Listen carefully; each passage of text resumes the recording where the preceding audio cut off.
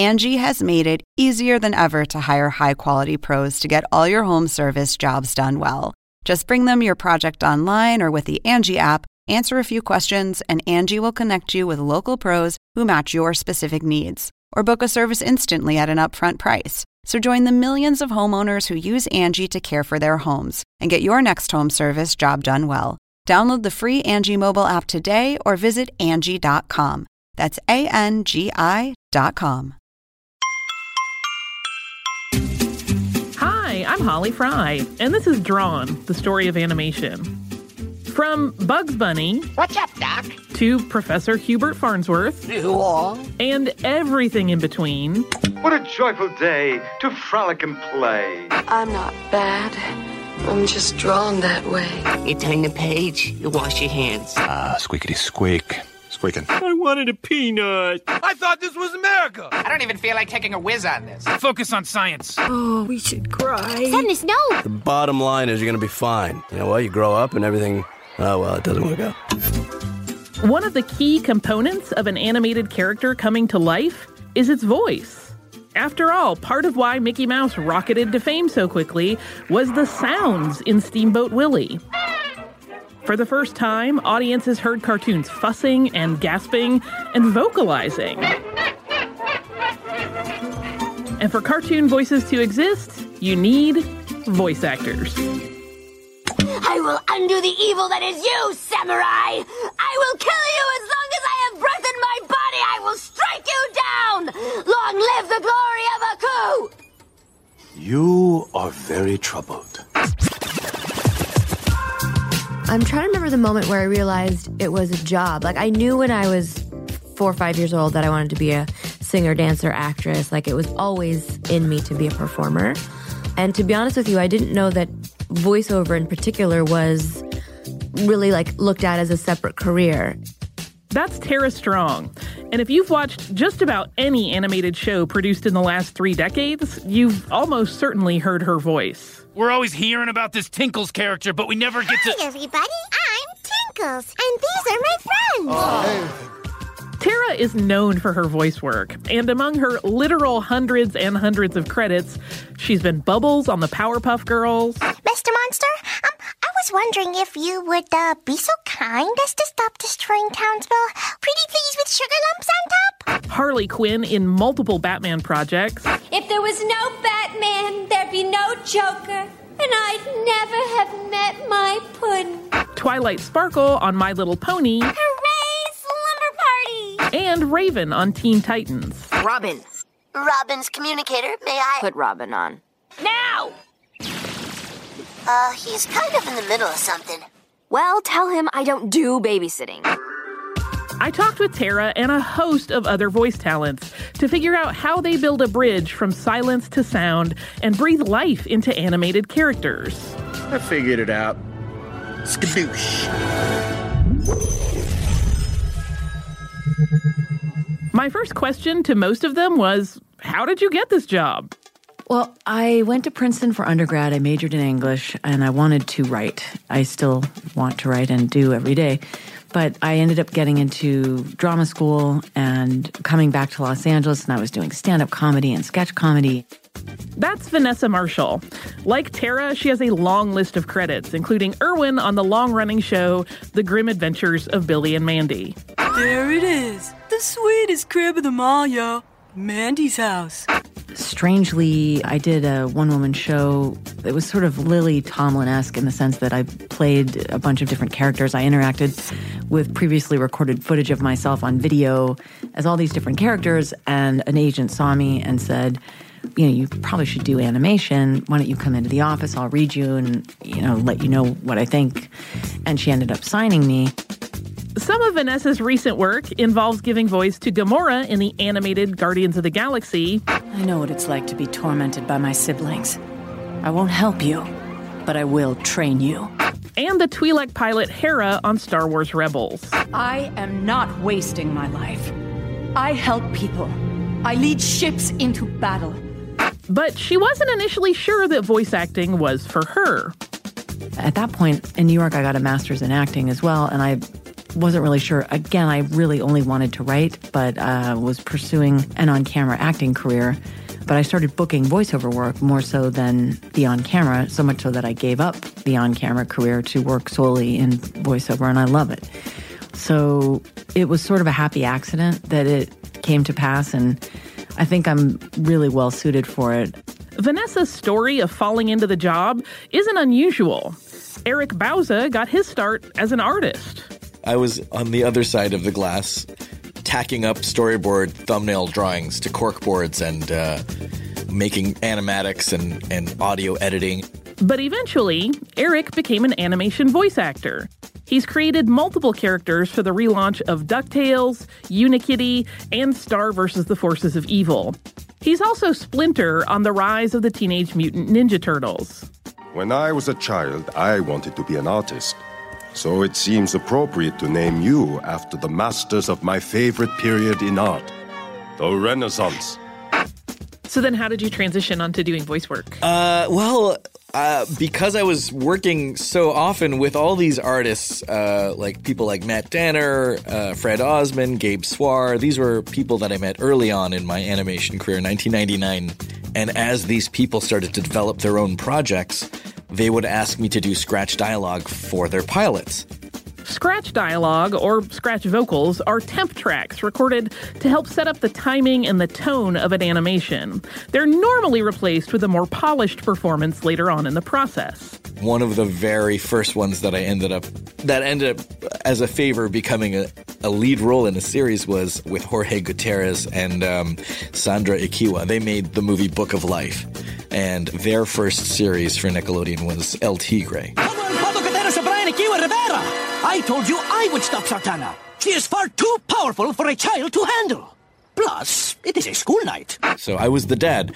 I was the Mexican wrestling father on that show, which is my Ricardo Montalban impression, of course. That is what I did. Tattoo, bring these wonderful guests' luggages to their rooms. Who doesn't love Ricardo Montalban and want to hear him talk all the time?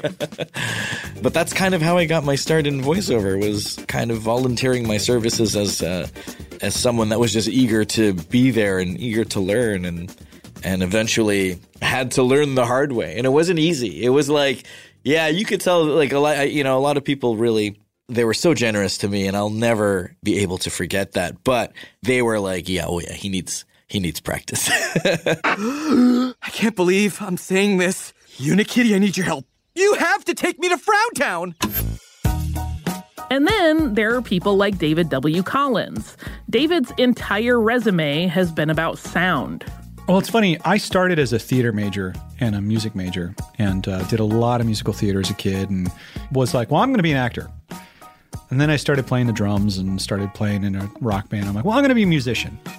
And then I was like, wow, but those are really tough. Yeah, maybe I'll get into sound. David definitely got into sound. Today, he works as a composer, a voice actor on shows like Transformers and Boss Baby, and a podcast host. He hosts a show on How Stuff Works Network called The Soundtrack Show that breaks down scores, audio design, and basically anything that makes a sound in entertainment. His voice work started like Eric's. He started recording scratch dialogue. So I was just kind of trying to find my way as a young person, and eventually got a job working at Lucasfilm in my early 20s, and started working in video games. And my job was sound assistant. So I was doing sound editing, sound design, a little mixing here and there. But they kept calling and saying, hey, we need people to come read these scripts just as scratch performances. They want to test out the script. They want to cut it up, put it in the game, see how it works. And I went in and I started reading all kinds of crazy stuff, including like alien creatures and things like that. And eventually they started keeping some of that stuff. And in order to keep it, they had to do this thing called Taft-Hartley, and Taft-Hartley me into the union, which is a document that says we have a special need for this person, and that makes you eligible to join, just so they could keep one of my creature performances. And then I kept doing more and more and more. Then I started to voice direct. And then I got an agent in San Francisco. Then I got an agent here in LA. Then I moved to LA. And my career in video games and sound ended up being a career in front of the microphone, doing animation, movies, video games, that kind of thing. And it's great because If you're a drummer, it helps to know what the bass player is doing. If you're a bass player, it helps to know what the drummer's doing. The same is true with if you're a mixer or a voice director or a composer, it's really helpful to know what an actor goes through and what they're trying to bring to it. Everything is so related in my mind. It all is feeding off of each other, and all the parts are so important in order to create the final illusion. Oh man, this is really living. She shall prick her finger on the spindle of a spinning wheel and die. And since I am dead, I can take off my head. You are a sad, strange little squirrel. I'm making waffles. Shrink-eating that! Krieger out! As I talked with all of these amazing talents, one thing that was obvious across the board was how completely down-to-earth they all are. None of these people are rolling up with entourages. They all look perfectly put together, but no one is in their fancy pants unicorn outfits. They're all just really casual, fun people that you would love to meet on the street. Here's Eric on why voice actors are so relaxed. I think it's just the hang your ego at the door kind of attitude. It's kind of like, because you can't rely on your face and your physicality. I mean, you use your physicality, but it's not like they're looking for anyone that is specific in height or weight or gender or race or anything. It's just, can you do that voice or can't you do that voice? At a sense, it's a different form of acting that is just way more pure because it's just your voice. I have a little bit of insight into this because I work in podcasting, so I understand what it's like to just worry about the content and what you're going to say and not have to worry about things like costume and hair and makeup. While that's all really fun, when you're doing this, it's really quite freeing to just work on what people are going to hear. Vanessa offered additional insight into why this line of work doesn't come with the kind of baggage that on-screen acting often does. Maybe there's something, if someone doesn't like my voice, that doesn't really hurt my feelings that much. I mean, it's sort of like, oh well.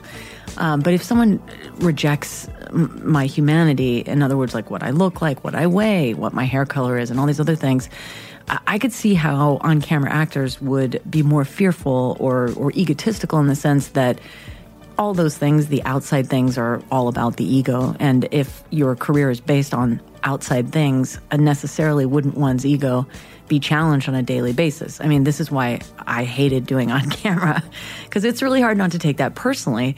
But I think maybe voiceover actors feel less threatened in that sense. But for the most part, it's very forgiving. I mean, I played Erwin in The Grim Adventures of Billy and Mandy, and I crossed gender, racial lines, and you can do all sorts of wonderful things in voiceover that you can't do on camera.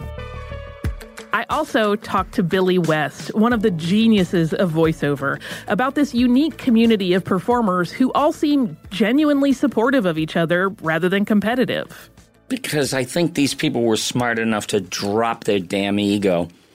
You know, like before you go work with other people, if somebody like Jimmy Cummings, say, is firing on all 8 cylinders, it's like you don't go to yourself, show off. You know, you just don't. You're rooting for the guy.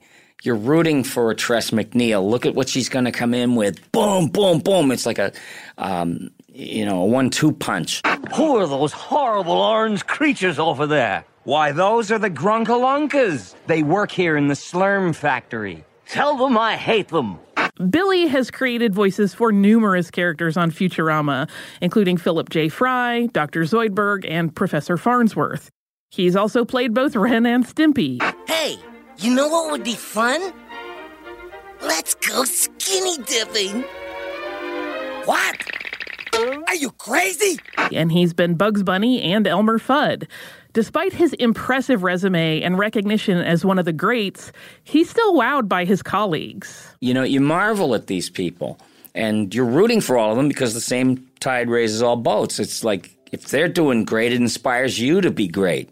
You know, I go to school every time I go work somewhere. I'm still a student of it and in awe of so many of my peers. Vanessa Marshall really identified, I think, the reason that this talent pool is so void of egos. At the end of the day, they're making something bigger than themselves. It's not about us being seen, it's about telling the story. And so, to me, that is magical. And whether that's, in a comic book or a book itself or a movie or a cartoon or a TV show, that makes me feel part of humanity.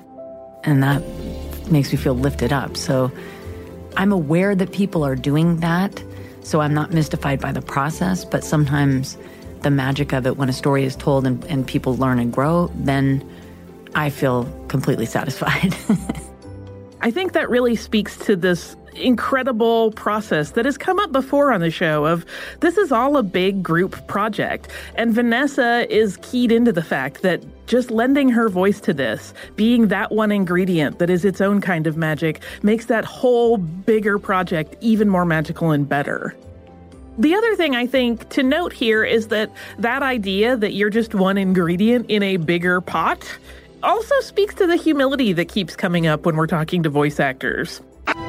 Giant?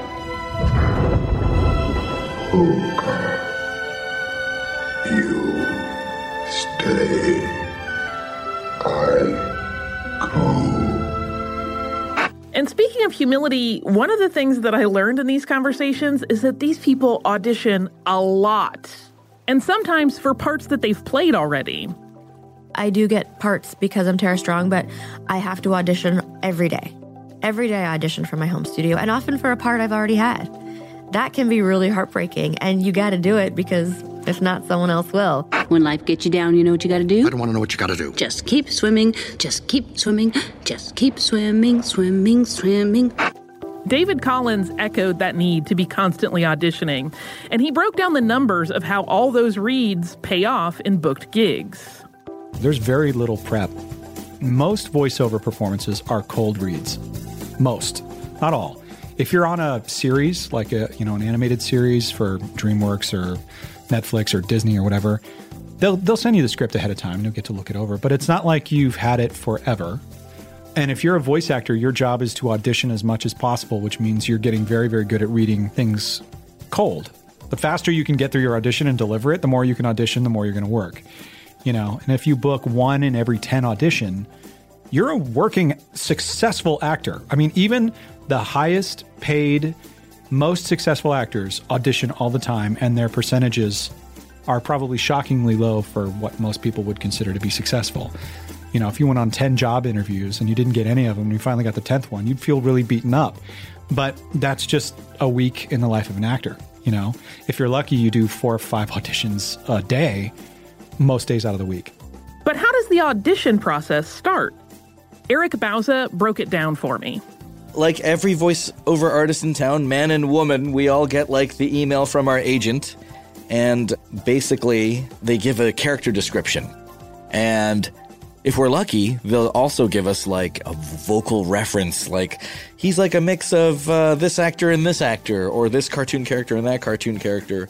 Or they won't give us anything and they will want us to come up with it on our own, which is awesome. That's kind of what you want. And I think as a voiceover artist, that's the challenge, right? That's the ultimate goal. I think there are a lot of voice mimics out there. Search YouTube. There's tons of really great mimics. But the one thing is okay, as a voiceover mimic, if you're going to do a voice match for a character in an audition, it's okay, everyone can kind of do, or not everyone, but certain people can get close to a Daffy Duck or a Bugs Bunny or a Popeye or whatever classic character that may need a new voice. But can you act within that impression? Because, everyone can go, Yeah, what's up, Doc? Oh, ice water. And it's kind of can you talk as Bugs in everyday life? Not just the lines that we've all heard. That's the challenge. I am sure that if you are listening to this and you like animation, there are probably shows that you have quoted with your friends, and you may even be really good at imitating some of those voices. But this is the key thing. You can maybe imitate something that you've heard over and over, but to learn the vocal patterns to a point where you could say almost anything in that character's voice, that is a different thing. Hello, picnic basket. I'm Batman. Oh, Bobby, it's like that hot plate you bought. You had big dreams for that. Where is it now? It's right there. Ow, it's hot. Mike Wazowski! Rick 'em, rack 'em, rock 'em, Rick. Stick that sword into that snake. You stay out of this. Jafar, he's our man if he can't do it. Great! Because there are a lot of beloved animation reboots that happen from time to time, there are plenty of cases where a current voice actor has to step into an already well-known role. Billy has also famously stepped into a lot of roles that were previously voiced by greats like Mel Blanc. But sometimes those offer up surprising challenges. There's been 3 or 4 reboots of Wacky Racers. Sneaking along last is that mean machine with those double-dealing do-batters, Nick Dastardly and his sidekick, Muttley. And even now they're up to some dirty trick, and they're off. You're doing Muttley, right? Yes. Oh, my heart. I know, but whoever did that had pleurisy or something. Because it's very hard to sustain that. It was more like, but try to do it on cue. And you're like, I had it. So to always be ready, somehow I had to force air out of the top of my mouth. I put my fist up to my face. This is funny. And it'd be like, oh, cripes, I'm failing. Fail. Watch a man fail. Right on a podcast. That's how I did it. Because that was more reliable than going... I do a bunch of other characters on it. And sometimes they'll bring in, like, Hanna-Barbera characters, like Snagglepuss, Forsooth. 5-sooth then. Exit stage right and running all the way. He's in the next room. Wonderful, wonderful. I'll just snag him with this teeth strainer. Finding the right voice for a character can be a challenge, and there are myriad ways to approach it. Different things are going to work for different parts. But even though it's going to be a cartoon, the emotion of it has to be real. For Vanessa, that sometimes means drawing from real life. Strangely, most of the roles that I have booked are based on people I know. And what I think that is that there's a level of specificity to that voice because I know the person that I'm basing it on. I know exactly how they would react in every situation. I think people can feel that when they're listening to the voice. So I think the more specific an actor's homework is on creating the character, it really impacts people viscerally. And then there's the great unknown. What do you do when you have to audition for a character that no one has seen before? For Billy West, that's really fun. The biggest thrill is to be challenged with a drawing, a bunch of people that have all these beautiful ideas and they're praying that you're the person. That's the thing about auditioning. The person at the door is not there with their arms folded, keeping you out of show business. They're very welcoming. They're praying it's you. Everybody who comes in, it's like, we hope you're the one, because this is a drag. It's 4:45. We've been here since 9 a.m. I always felt like that. I never felt uncomfortable. I just knew better. So it freed you up to play a little more once you got in there. And I would have fun. I would just try to do something really goofy. Like where if someone said, this guy sounds like he's always in a big glass jar. Like a head in a jar, but I've done characters that are like contained. And so I would just shut my mouth and I had this way of talking like, let me out of here. You're going to get it. Where did I get out of here? And I'm not using my hands. Sometimes the key to success isn't basing the character on someone you know or on a unique voice, but on yourself. To play Philip J. Fry on Futurama, Billy eventually went with his own voice. It was kind of a strategy. Nobody I know can do someone's real voice. I mean, they can do celebrities, people that are extroverted, like very vocally extroverted, like Trump, all the impressionists can get that stuff. But for me to imitate your voice or his voice is very difficult. It just is. And I have this whiny, nasally, kind of plain vanilla voice. And I just said, you know what? I'm going to sound like I did when I was 25 and I was in bands. Oh, man, I broke a string. That's exactly what I sounded like.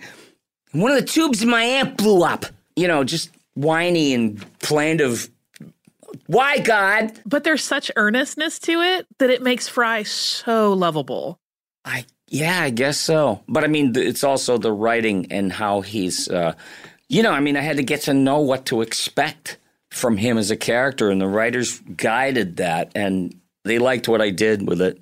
I also knew about doing your own regular plain voice is that if they go to replace you, it's real hard. They can replace the other characters. You know, there's mimics all over the country. You know the worst thing about being a slave? They make you work, but they don't pay you or let you go. That's the only thing about being a slave. One thing that's interesting to think about here, though, is the fact that if a voice actor uses their own voice for a character, that's not something they can do over and over. At this point, if Billy West tried it again, people would think it just sounded like Philip J. Fry. You know what else stinks about being a slave? The hours. Even though some of these people have gotten famous enough that they would be considered celebrities, that doesn't mean that they just have an easy time always booking things and they command some amazing pay. Tara Strong is one of the leaders in this industry, and she really surprised me when she talked about pay. Most voice actors are back to one every time they book something. And what I mean by that is there's a scale rate. There's a union from SAG scale rate that you make every time you go into a booth.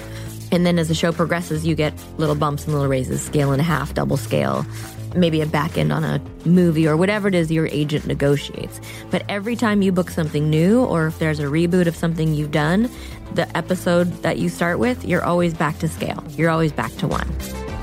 Okay, so the job is booked. What happens next? How do voice actors prepare once they've landed a role? Tara told me that sometimes there's just no time for prep. Well, it depends. If I'm being perfectly honest, sometimes we don't get a chance to even read a script in advance. And most of us have been doing it so long that we'll still hit it out of the park. But if I do get it in advance, I'll read the script. If there's a song to learn, that's more prep time. I really want to make sure I know it so I'm not wasting time and I can give the best performance of that song. And I read music, so there's that other thing about having training and being able to reach into your bag of tricks if you need it. Tinkles, it's past my bedtime. Not a never past bedtime land. Here we go. Summer and Tinkles, friends with each other, living in never past bedtime land. No kitchen sinkles, no little brother, going to raves and waving on. Summer and Tinkle, friends in the air. If I have to sing for a part, I'll warm up in the car. I still take singing lessons, and I have my warm-ups on my phone, and I'll do that. And I always have 10,000 different drinks with me, like something warm and something cold and something bubbly and something, nothing alcoholic. But Billy shared his process for creating a new character. It's a concerted effort. It's like if somebody shows me a character and what do you think? Well, I got to look at the dimensions. I got to look at the gender. Maybe there is no gender. Maybe it's the voice of a rock or something, you know? And then your mind has to start filling in the blanks. A breakdown on the characters of Futurama is they showed me a picture of the professor, and he looks so decrepit and spent, you know, and he looked like, I don't know why, but I described him. He looked like airplane food, you know, when you pull that plastic off and it's like there's a piece of chicken with like spots on it and diseased. That's what he looked like to me. And the voice is sort of an amalgam of wizards and crazy mad scientists and, you know, doddering professors and stuff like that. And I knew that he was 147, so I made him a little jittery in his delivery. You know, and I would just go like, I don't want to live on this planet anymore. You know, and it's like you could feel the unsure stance and everything. But it means you put some thought in it. It's not two-dimensional. It becomes fleshed out, and people can have an emotional resonance about it. Shh. Be very quiet. We're in the ear. Okay, Professor. What? What about what? Billy has also had some roles that really took a lot out of him. I told him that just watching footage of him doing records for Ren and Stimpy wore me out. I'll share something with you. It wore me out, too. I would have to go in there, and they say, you're going to scream, like, to the high heavens. And I had to kind of learn to do it, or I would lose my voice. So there's a way that I would have to finally do it, but it would be like, it's very manic, you know? Hey, Ren, will you button me? Will you shut up, you fool? Else I shall kill you! And then when they were, like, screaming for their lives or something, they'd be like,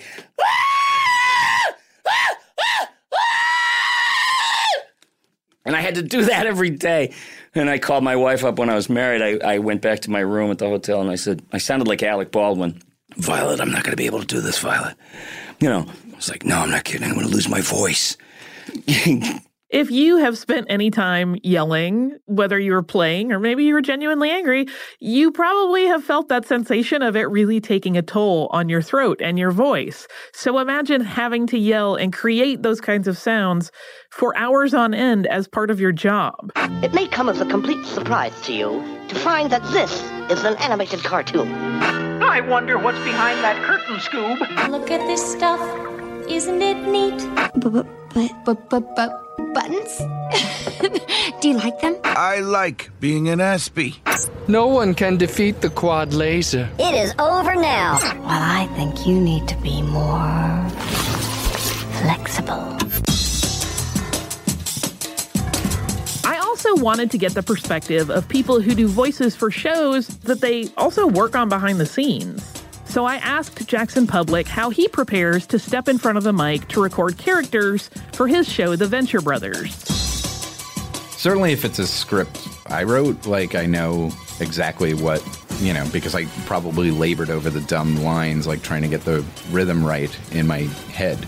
Especially when somebody's on a rant and they have a lot to say in a little amount of time, and you know the energy it needs. And when you're writing it, you're kind of saying it in your head.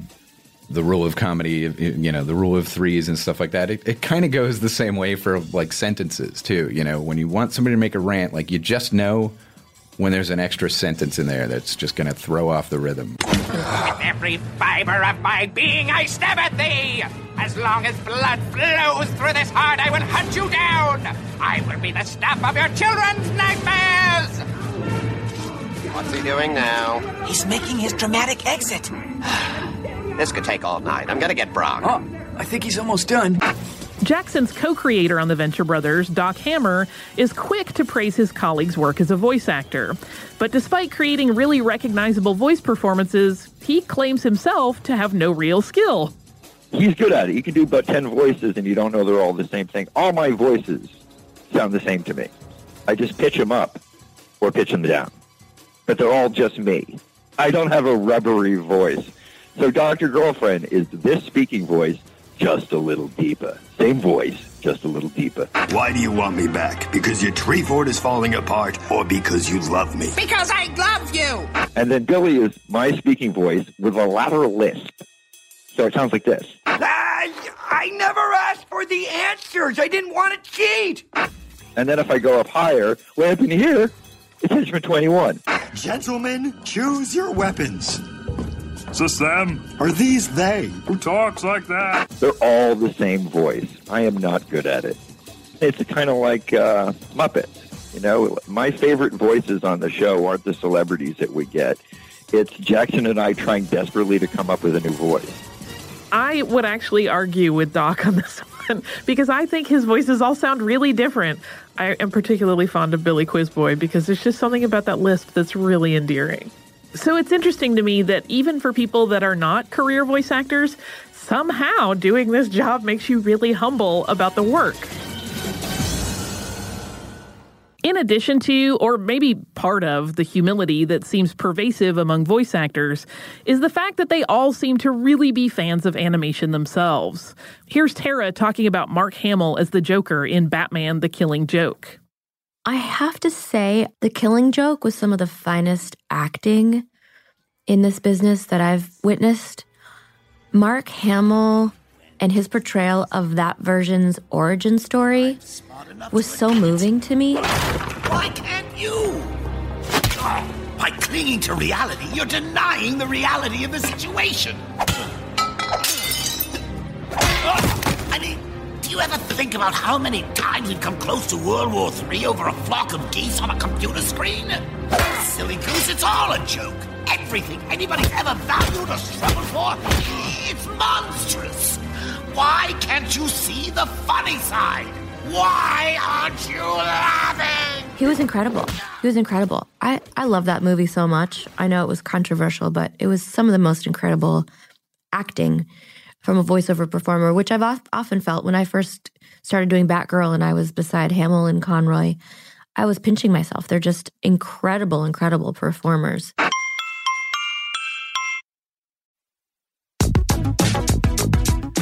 David Collins had high praise for voice actor D. Bradley Baker, who has pulled off the astonishing feat of playing an entire army of clones. Speaking of just being able to vary your voice, I don't know if people truly appreciate how difficult this was, but D. Bradley Baker in Star Wars The Clone Wars portrayed an entire army of clone troopers through, was that six seasons of The Clone Wars?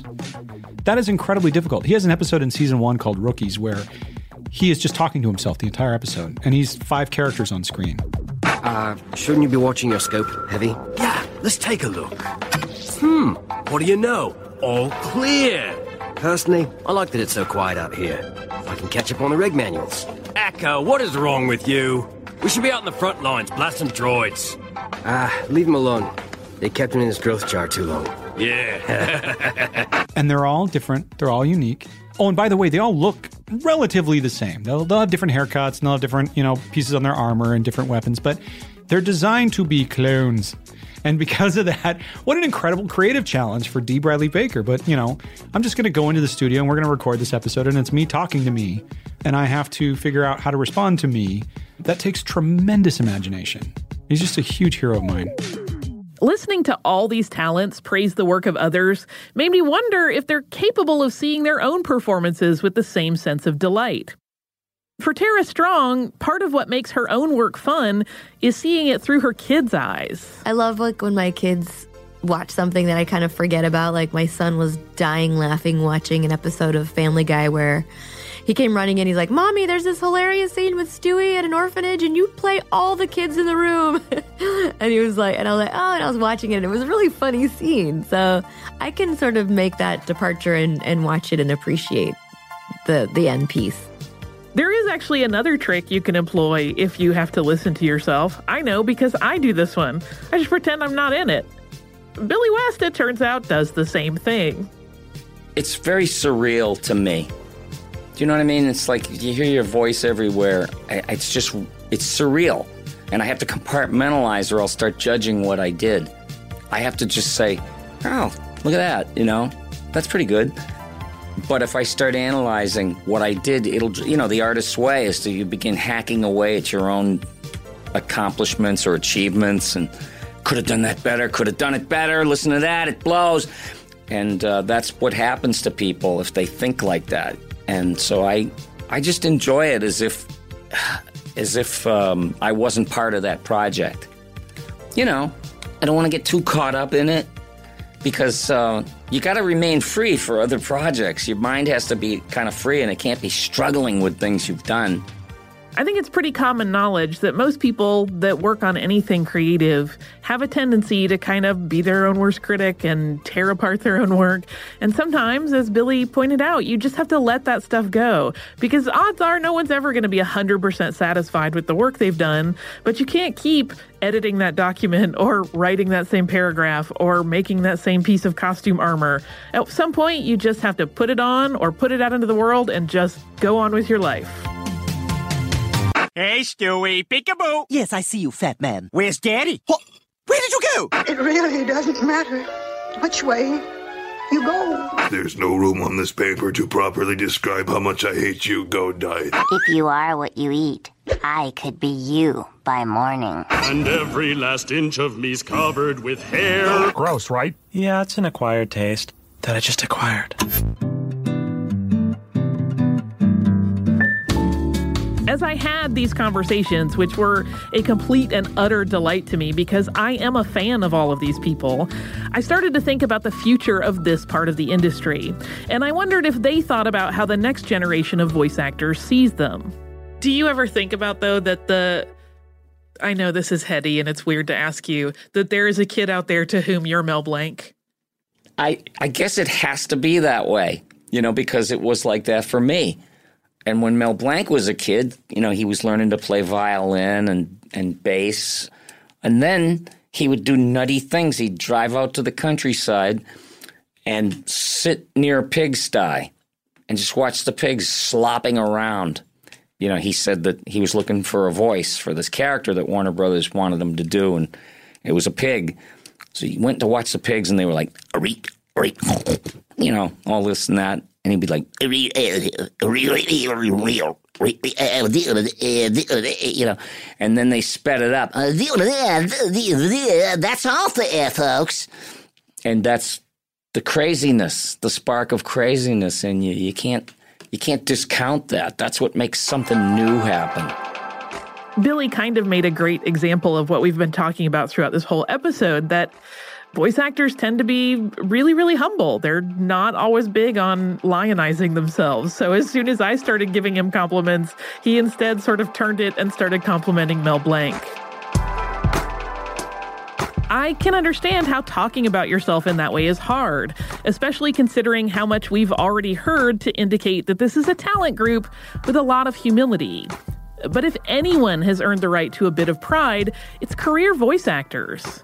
All these people I spoke with have trained and studied and continue to hone their craft. Vanessa Marshall was quick to point out that while the job is fun, that doesn't equate to easy. It takes an awful lot of practice. A lot of times people will come up to me and say, everyone tells me I have a great voice, what should I do? I have taken more voiceover classes and continue to take voiceover classes because our culture changes. Things are constantly in flux, and I think it's almost like you can't just go to the gym once and expect to be fabulous. Like, it's a daily grind. And similarly, I think voiceover is like being an athlete. So I don't think people understand what it truly takes to have sort of a very nimble, competitive, humble, just unrelenting attitude about the whole thing. Like, it's enjoyable, but it isn't easy. I wouldn't say it's easy. But luckily it's fun, so it's worth it. I love what I do. I love it. Like so many jobs in entertainment, while there's certainly plenty of glory to be had, and that's the part that we as audiences and consumers see, there is a lot of work that goes into that process to get there. It's not always easy. When Tara Strong interacts with aspiring voice talent, she really makes a point to guide them in the right direction. She absolutely wants them to understand the commitment that they are making.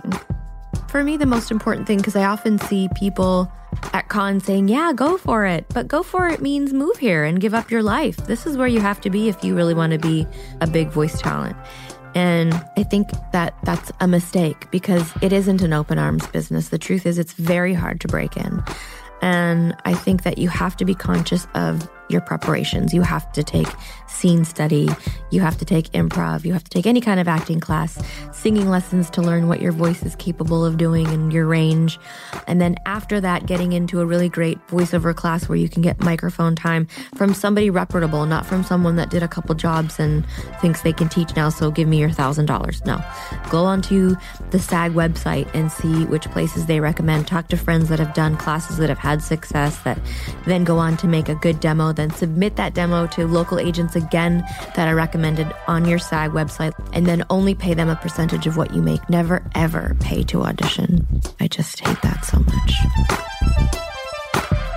I know that may sound kind of daunting. Like, there are all of these warnings that voice acting is really difficult. But the other thing that I think is really important to note is that all of these people are incredibly hardworking, and that's really what they tend to be the most proud of. There is also a really great sense among everyone I spoke with of just how rewarding this job can be. Here's Eric Bauza. It's funny, I don't think about it until I'll get like an email out of the blue from someone I've never met, or like a tweet or something, like some kind of social media like instant message where they tell me, oh, I love this and I love that. And when you go to Comic-Con and when you meet these people, these folks, and I'm a fan too, like that's how I approached it always. I'll always be a fan first. It's always those reminders that I'm always thankful that I get to do what I do, and that I guess I am doing something in the right direction, because there are people telling me, oh yeah, you did this great, and how do I get into it? And I try to give any up-and-comer as much advice as I possibly can, because I never had that. I only had that experience once I got in. Tara Strong, in case it has not been obvious to you already, is an incredibly warm person. And there is something about her voice and her work that clearly touches fans. And she is very conscious of how deeply important her characters can be to people, because they tell her all the time. going to cons and meeting the fans certainly opens your eyes to how important that is. I can't tell you how many adults come over to me and say, Raven saved my life. Having someone to relate to like that, or attempted suicide, or got me through my parents' divorce, or whatever it is. And I had a mom come to me a couple cons ago, and she was crying watching her daughter talking to me, and I thought it was very sweet, but she was really, really crying. And I went over to her and I said, are you okay? And she says, my daughter's autistic and she hasn't spoken in 5 years. And she heard you were coming and she hasn't stopped speaking for 2 weeks. And like, it was very emotional for her and for me as well. And that's part of the reason I like doing the cons is to meet these people. But it's amazing the characters that I've booked. Like, I don't know what horseshoe I was born under, but they're all really iconic, important role models for everyone. There's someone for everybody in what I've done, and I feel very, very grateful. I really like knowing that there's that level of reciprocal love and appreciation between the audience and the talent. It's another way that animation creates unique connections that were probably never on the minds of the trailblazers who invented the art form. I wonder what Winsor McCay or James Stewart Blackton would think of pop culture conventions filled with animation fans of all ages, just clamoring to meet show creators and voice actors. And speaking of fans of all ages, our next episode delves into the interesting way that animation went from pre-film entertainment for adults to being seen as kid stuff in the mid-20th century to expanding into an all-ages art form in the modern golden age. To me, it wasn't weird to watch Daffy Duck when I was 17 years old.